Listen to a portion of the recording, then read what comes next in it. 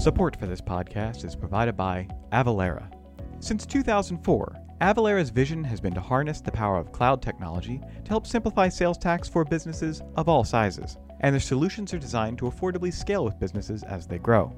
Collecting tax for the government is something businesses just have to do, but getting the job done efficiently and correctly can be an incredible challenge because tax rules and regulations are endlessly complicated.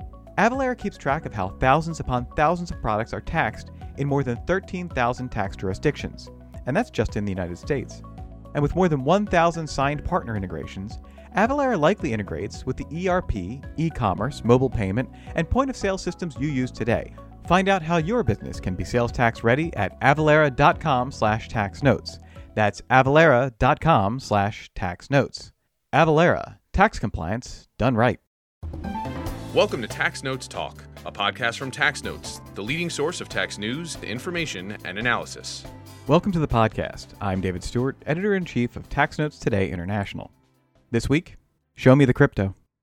Cryptocurrency's rise in popularity has led lawmakers in the United States to pursue a crackdown on how digital currency is taxed and regulated. The latest proposal making its way through Congress would increase cryptocurrency information reporting requirements. So how would the proposed requirements affect the tax community at large? And could there be more changes down the road? Here to talk more about this is Tax Notes contributing editor Marie Sapiri. Marie, welcome back to the podcast. Thanks for having me. Now, to begin with, could we start with some background on the proposed reporting requirements? The reporting requirements that are proposed in the infrastructure bill add new definitions to clarify who is a broker and what is a digital asset. If you're a broker, you have to submit information reports to the IRS and customers. There are also proposed changes that would require any recipient of more than $10,000 in digital assets in the course of a trade or business, either in a single transaction or in multiple related transactions, to report the receipt of those assets. So where do these provisions stand today, and are we expecting to see any changes before the final bill? It's always risky to try to predict exactly what Congress will do, but given that the reporting requirements in the infrastructure bill have a revenue estimate of $28 billion, and we're closing in on the September 27th deadline for the infrastructure package vote, it's a reasonable bet that there won't be many changes to the proposal. However, the guidance drafting process that would follow the passage of the bill will definitely be more comprehensive and afford opportunities for industry players to make their case as to how the rules should apply. That's the most likely point at which there may be some adjustments to the scope of the rules. Now, cryptocurrency has been kind of a freewheeling area of finance. So how has the crypto community reacted to these new reporting requirements? Well, reading social media might give the impression that the proposal took the industry totally off guard, but it didn't quite come out of nowhere. Certainly, Treasury and the IRS have been working on digital asset tax issues for years, and even on Capitol Hill, there were indications earlier this year that reporting requirements were coming. Also, most of the criticism is directed to the scope of the requirements, which is broad. Industry groups have been asking for guidance about reporting for some time, so the frustration is largely directed to the breadth of the proposed requirements and the seemingly small chance that they will be trimmed back before the infrastructure bill is passed. You recently spoke with someone about this. Could you tell us about your guest and what you talked about? I spoke with Jordan Bass. He's a tax lawyer and CPA and the founder of Taxing Cryptocurrency and Bass Law. We talked about all of the currently proposed provisions and their potential effects for taxpayers in the digital asset industry. We also went over the newly proposed constructive sale and wash sale rules that are in the House Ways and Means Committee Democrats' proposal that was just released. All right, let's go to that interview. Thank you, Jordan, for joining me today to discuss the rapidly changing tax rules and, in particular, the tax information reporting rules for digital assets. Thank you for having me. Looking forward to having this discussion. There are proposed legislative changes to tax information reporting for digital assets that are included as an offset in the infrastructure bill that Congress is currently working on. Before we get to those proposed changes, would you give us an overview of how the tax rules for cryptocurrencies and other digital assets have developed so far?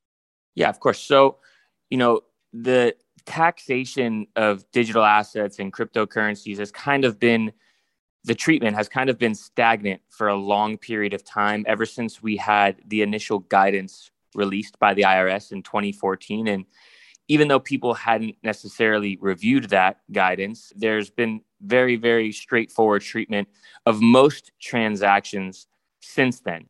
A trade for crypto to a crypto would constitute a taxable event. A trade for crypto to cash would constitute a taxable event. If you're just purchasing the asset with US dollars, of course, you're going to set up your basis in that asset, but that's not going to trigger any tax. That was basically the initial, taxation treatment of these transactions. And then over time, the market kind of became more sophisticated, developed. There's been different sort of structures of transactions that have been created, you could say, with borrowing and lending on chain, providing liquidity on chain in some of these decentralized exchanges. And because the structures of the transactions have changed, the way that it's taxed has also changed. There were also in between, there were initial coin offerings, ICOs, there were airdrops that people would receive, there were forks from different chains. And all of those events that changed how the initial tax treatment would be, where it was just a simple swap going from one coin to another, or going from US dollars to a cryptocurrency or vice versa, created some complexity that caused confusion for a lot of taxpayers. And there wasn't really any guidance on those particular transactions until recently. There's so many different ways that a taxable event could arise in the digital asset space, not just what we've mentioned already, but even mining and staking your tokens. They're income generation events that, again, haven't necessarily had that sort of guidance released by the IRS, but we can take existing tax principles and apply it to those transaction structures. And that's what we've been doing mostly for the last, 6, 7, 8 years, that we've seen tax reporting done with crypto and digital assets. The main thing that has advanced the ability to report these transactions in a more clean way is there's been a lot of infrastructure built out from a software perspective and also an analytic perspective to actually see your transactions, allocate cost basis, and then also determine what your proceeds were if there was a taxable event, if it was a trade, or see what the fair market value of the tokens were that you received on a day when you had an income generating event. But early on, that wasn't necessarily the case. So that may have caused a level of confusion and created additional complexity that maybe didn't need to necessarily be there with early crypto adopters. But all of that has led us kind of to the point where we are today, where there's a regulatory framework now, and there's, governmental bodies that are trying to regulate the space in an effort ultimately to A, in their mind, protect investors, but B, generate tax revenue from a space and a market that there may be an underpayment, so they believe, of tax liabilities from a lot of U.S. individuals and entities. Turning to the current debate in Congress, in the August draft of the infrastructure bill, changes were proposed to the definitions of the terms broker and digital asset. These changes have attracted some criticism, especially around the process through which the proposed changes are being introduced. The IRS had guidance under Section 6045 on its priority guidance plan in 2019, but the legislative process is relatively new. First, let's look at the definition of broker, because brokers are who's required to submit information returns to the IRS and to customers. Would you take us through the proposed definition of broker and the implications of this change?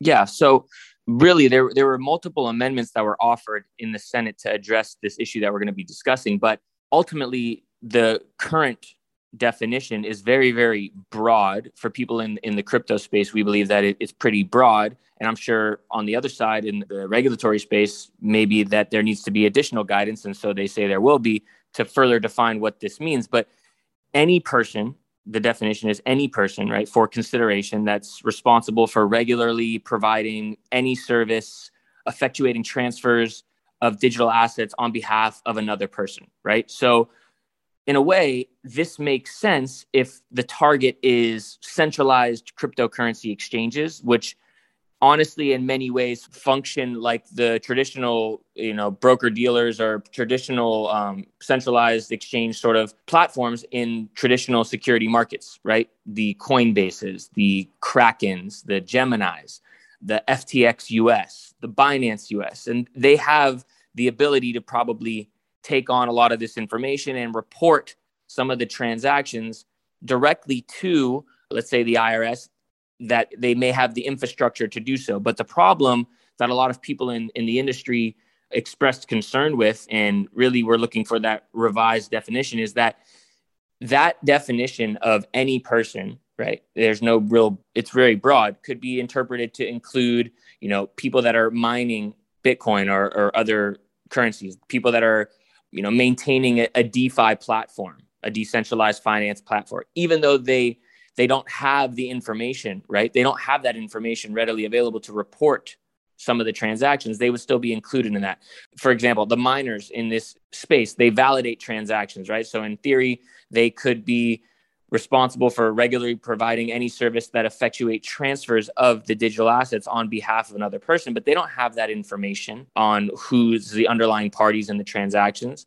Same thing goes with these DeFi platforms and protocols. They execute transfers, they execute transactions of crypto or help facilitate that based on something that's established in a code, right? But they don't really need any human intervention, much different than a centralized exchange like the example we talked about earlier, like a Coinbase, like a Gemini or a Kraken. So this could also include many, many other non-custodial sort of actors in the crypto space. And I think it's more of an issue when you're talking about people that believe that the DeFi protocols that are being utilized are not necessarily, they have users, they don't have customers, and they just allow people to utilize this software, and they don't collect information like an entity or an exchange would when they KYC their users or their customers in the centralized exchange sort of example. This could also include, proof of stake validators. I know we talked about staking. So this could include a lot of market participants, specifically really also, I think the regulation is more so garnered toward the DeFi space, the liquidity provider, something we mentioned earlier on as well. So it really just depends on how that additional guidance comes to play and comes out. But as of now, it's a very, very broad definition of what is deemed to be a broker for, the section 6045. In addition to adding the broker definition, the proposal would also add a definition of the term digital asset. The proposed definition includes any digital representation of value, which is recorded on a cryptographically secured distributed ledger or any similar technology as specified by the Secretary. What are some of the possible effects of that new definition? Yeah, so again, I think that this is, another broad definition. Obviously, this would include digital assets like, people are familiar with Bitcoin or Ethereum or other stores or other cryptographically, the word they use, secured value that's cryptographically secured on a distributed ledger or any similar technology, right? But what this could also do is it could extend beyond cryptocurrencies. So people are really focused on cryptocurrencies, things that we see in the market that kind of go up and down and very, very volatile, let's say, but have had amazing returns for a lot of early on investors. But this could technically, and I think because it's very broad, again, could apply to other digital goods. This could apply to another space that we've seen kind of boom of recent, which could be the NFT space, right? The non-fungible token space, because technically that asset could be a digital representation of value, which is what's in the definition. And it's definitely recorded on chain or in some other sort of similar ledger in what they describe in the amendment. So I think it has the ability to include more assets than just what we're talking about when we think of cryptocurrency. There could be a whole bunch of assets that become tokenized that are stored on chain that have some sort of digital representation of value that aren't necessarily what we think of today or what we see today. We have potential in the future to have security tokens. We have the potential for maybe some real property assets to be tokenized and represented with value on chain. So I think the definition is, again, pretty broad, but as of now, I don't personally believe that there are any issues per se with that definition. I think the big issue in the space mostly is related to what a broker is. But that digital asset definition does bring into play maybe something that could extend beyond cryptocurrencies, which again is basically the main point and the main issue with what is trying to be regulated, supposedly with these amendments. Support for this podcast is provided by SafeSend. Same as last year, is no longer working for your firm or clients. Send Sally packing. Transform the tax engagement with the SafeSend suite by automating your new remote workflow. From engagement letters and client organizers to assembly, delivery, and e-signing tax packages, the SafeSend suite makes it easy. Schedule a demo to experience this automation solution for yourself at safesend.com. That's safesend.com. So the definition of digital asset clearly anticipates regulatory guidance with their similar technology as specified by the Secretary. And it seems likely that there will be other types of guidance from Treasury and the IRS on other aspects of the proposed statutory changes. What would be helpful for Treasury and the IRS to consider while they're drafting that guidance? So I think the key in all of these, issues, in my opinion, would be really focus on those centralized exchange actors that are really processing, billions of dollars worth of volume on a day-to-day basis in trades. They're the ones where you really have the fiat on-ramp and off-ramp, and they're the places where you can really track, in my opinion, what's going on in the actual trading activity of an individual or an entity that is engaging in this market. So the key for me is really, if you really want to have this new technology and specifically, I do really believe this is about decentralized finance and the ability for some people think that their activity is occurring on chain without banks and it can't be tracked. That's not true. It's really not true. It's all occurring on chain. So you can really, really see what's going on. But the way to kind of regulate this space, in my opinion, would be to focus on the centralized authorities that are definitely willing to comply with these regulations, because some of them, like Coinbase, are public companies. Maybe some of them want to go public in the future and they don't want to be in any, hot water with regulators. So if you focus on that space and you focus on the money going in and the money going out and have those individuals and those companies be the ones that are reporting this information and being forced to report this information, you kind of create this innovation-free zone for what's going on in the DeFi space, which is, again, what I really think this is about, or even in the NFT space.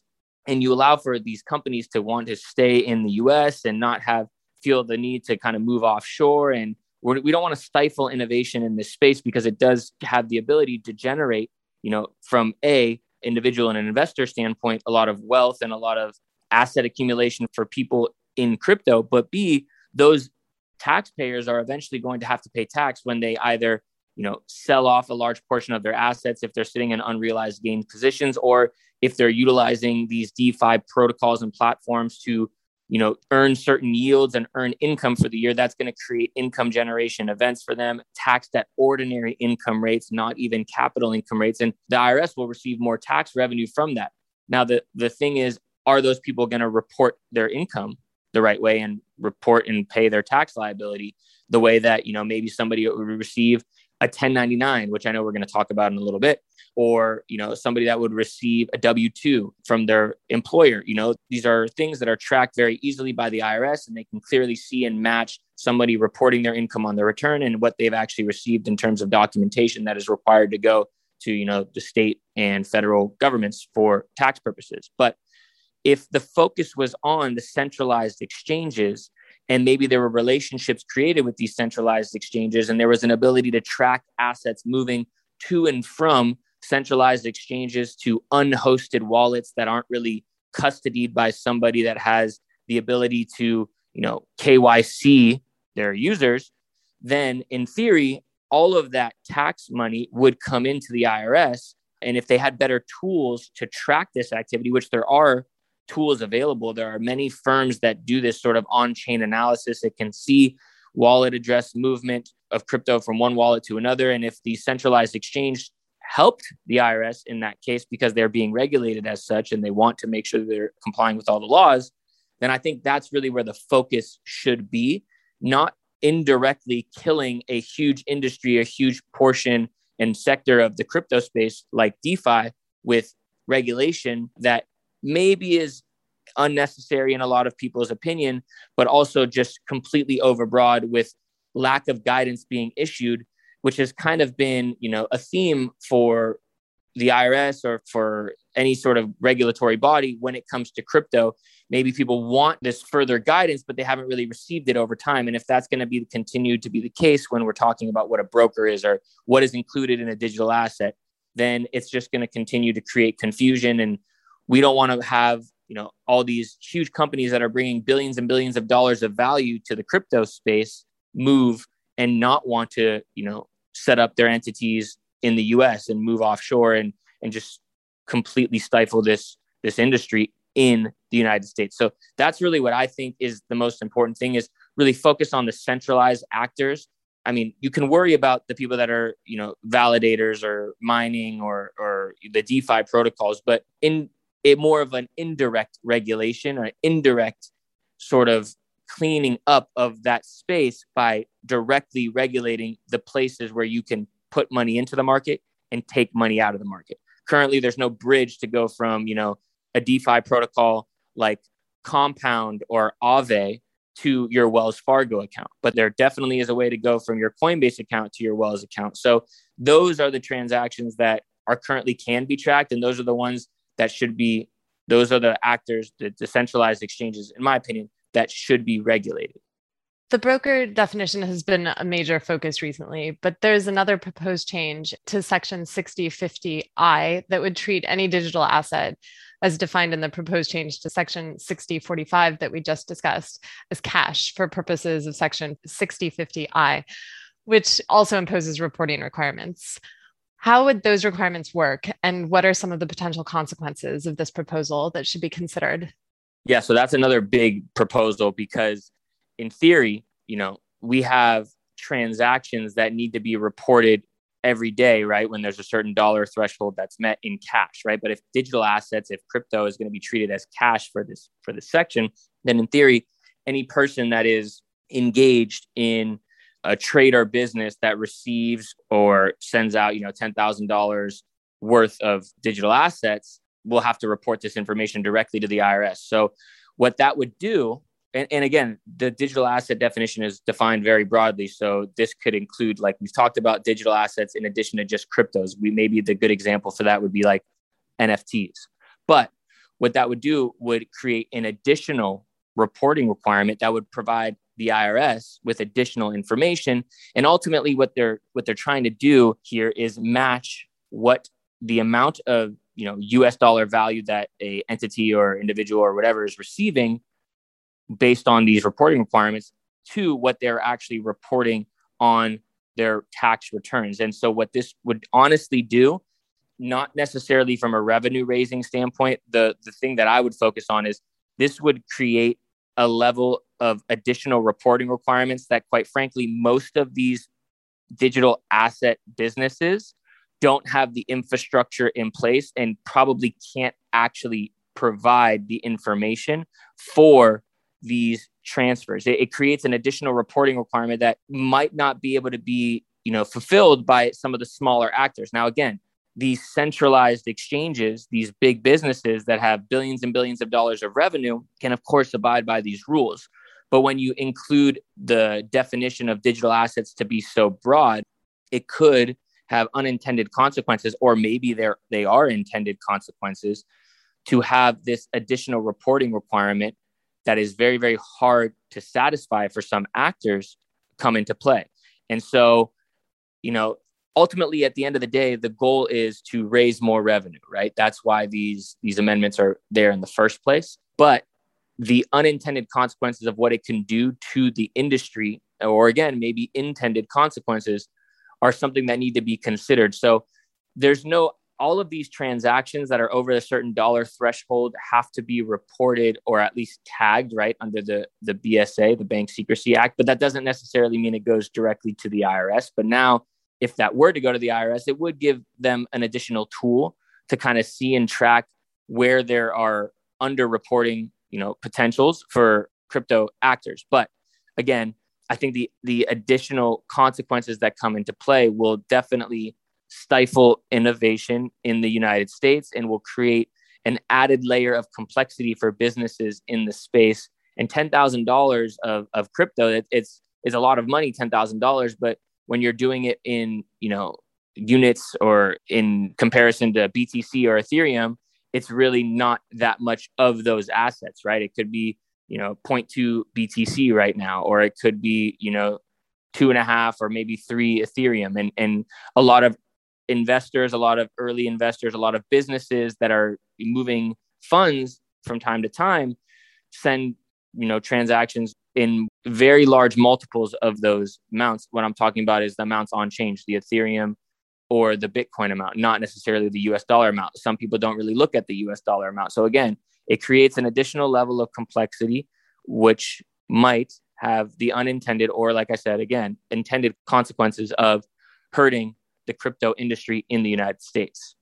Even more recently than the reporting proposals, on September 13th, the House Ways and Means Committee Democrats proposed amending the wash sale rules in Section 1091 and the constructive sale rule in Section 1259 to include digital assets. These changes aren't part of the infrastructure bill. They're in the $3.5 trillion reconciliation bill. This is another area where there have been discussions about whether and how the rules apply for at least a few years, but the legislative text is new. Could you tell us about the potential impact of these proposed changes? Yeah, definitely. So there are definitely a lot of participants in the market who, and the constructive sale rule will apply to them more so. The wash sale rules will be applicable to many more actors, but the constructive sale rule potential change would effectively, make it so that some individual actors and some traders can't really, hedge their positions as much as they have been, because they're treating these tokens, right, effectively as securities. But as of now, it's personal property, and trading property is a lot different than trading securities. And that's why some of these rules are not necessarily applicable. So that will have an impact on the hedging aspect of a lot of individuals that are taking these positions on the constructive sales side. But more importantly, because a lot of people are harvesting, right, their tax losses when the crypto markets are maybe in a downswing, or even if they bought the local top in the middle of this year or earlier this year, and they're sitting in a Bitcoin position that they purchased at, $60,000, and right now it's underwater. At the end of the year, in theory, they're still long-term bullish, just like the same people that are hedging their position might still be long-term bullish, but they want to make sure that they can minimize their tax liability. These people that are still long-term bullish on BTC, or maybe it's more of a different sort of token, like another DeFi protocol, or or it could be Ethereum, or it could be some other token that has utility that they're looking to invest in, and they think the price will appreciate over time. But right now, they're sitting in a large unrealized loss position, and they want to offset some of the other gains that they had in the year. So they sell that asset and they buy it back immediately, maybe in the same year, maybe in the next year, but within the 30-day period. And they do that because they can harvest the loss, they can reset their tax basis, their adjusted basis, and what they're holding. It'll reset their holding period as well. But like I said, they're long-term bullish, so they're still planning to hold long-term. They just want to harvest the loss. If you cannot do that in crypto, and that proposal is obviously not taking, in theory, wouldn't happen until 2022. So people would still have the ability to do that at the end of the year. If you're doing that, a lot of individuals, specifically on my side, as a tax practitioner and legal counsel to a lot of clients, engage in that activity because they're taking advantage of the ability to recognize losses in the space to offset some of the gains they've had either earlier in the year in the space or in other, capital activity they've had for the year. So getting rid of that will for sure minimize the ability for individuals to minimize their tax liability at year end in crypto. If they're looking to reinvest in that asset, they'll have to wait a period of time, right? And in the crypto space, of course, that could 30 days, 20 days, 10 days, 60 days, doesn't really matter. It could be 5 days. Prices could appreciate, 50 to 60, 75% or more. So maybe that will cause people to not sell off their assets at year end because they want to just maintain their position in hopes that the price will appreciate again and get back to where they entered, or maybe in excess of that. But what that does for a lot of people, and this is a good time to highlight what happened to a lot of people in 2017, is they had a lot of trading activity throughout the year and the prices were appreciating all throughout the year. And so November, December comes and there's this crazy bull run and people are getting, 2, 5, 10x return on their investments in the matter of days or even weeks. and they're selling.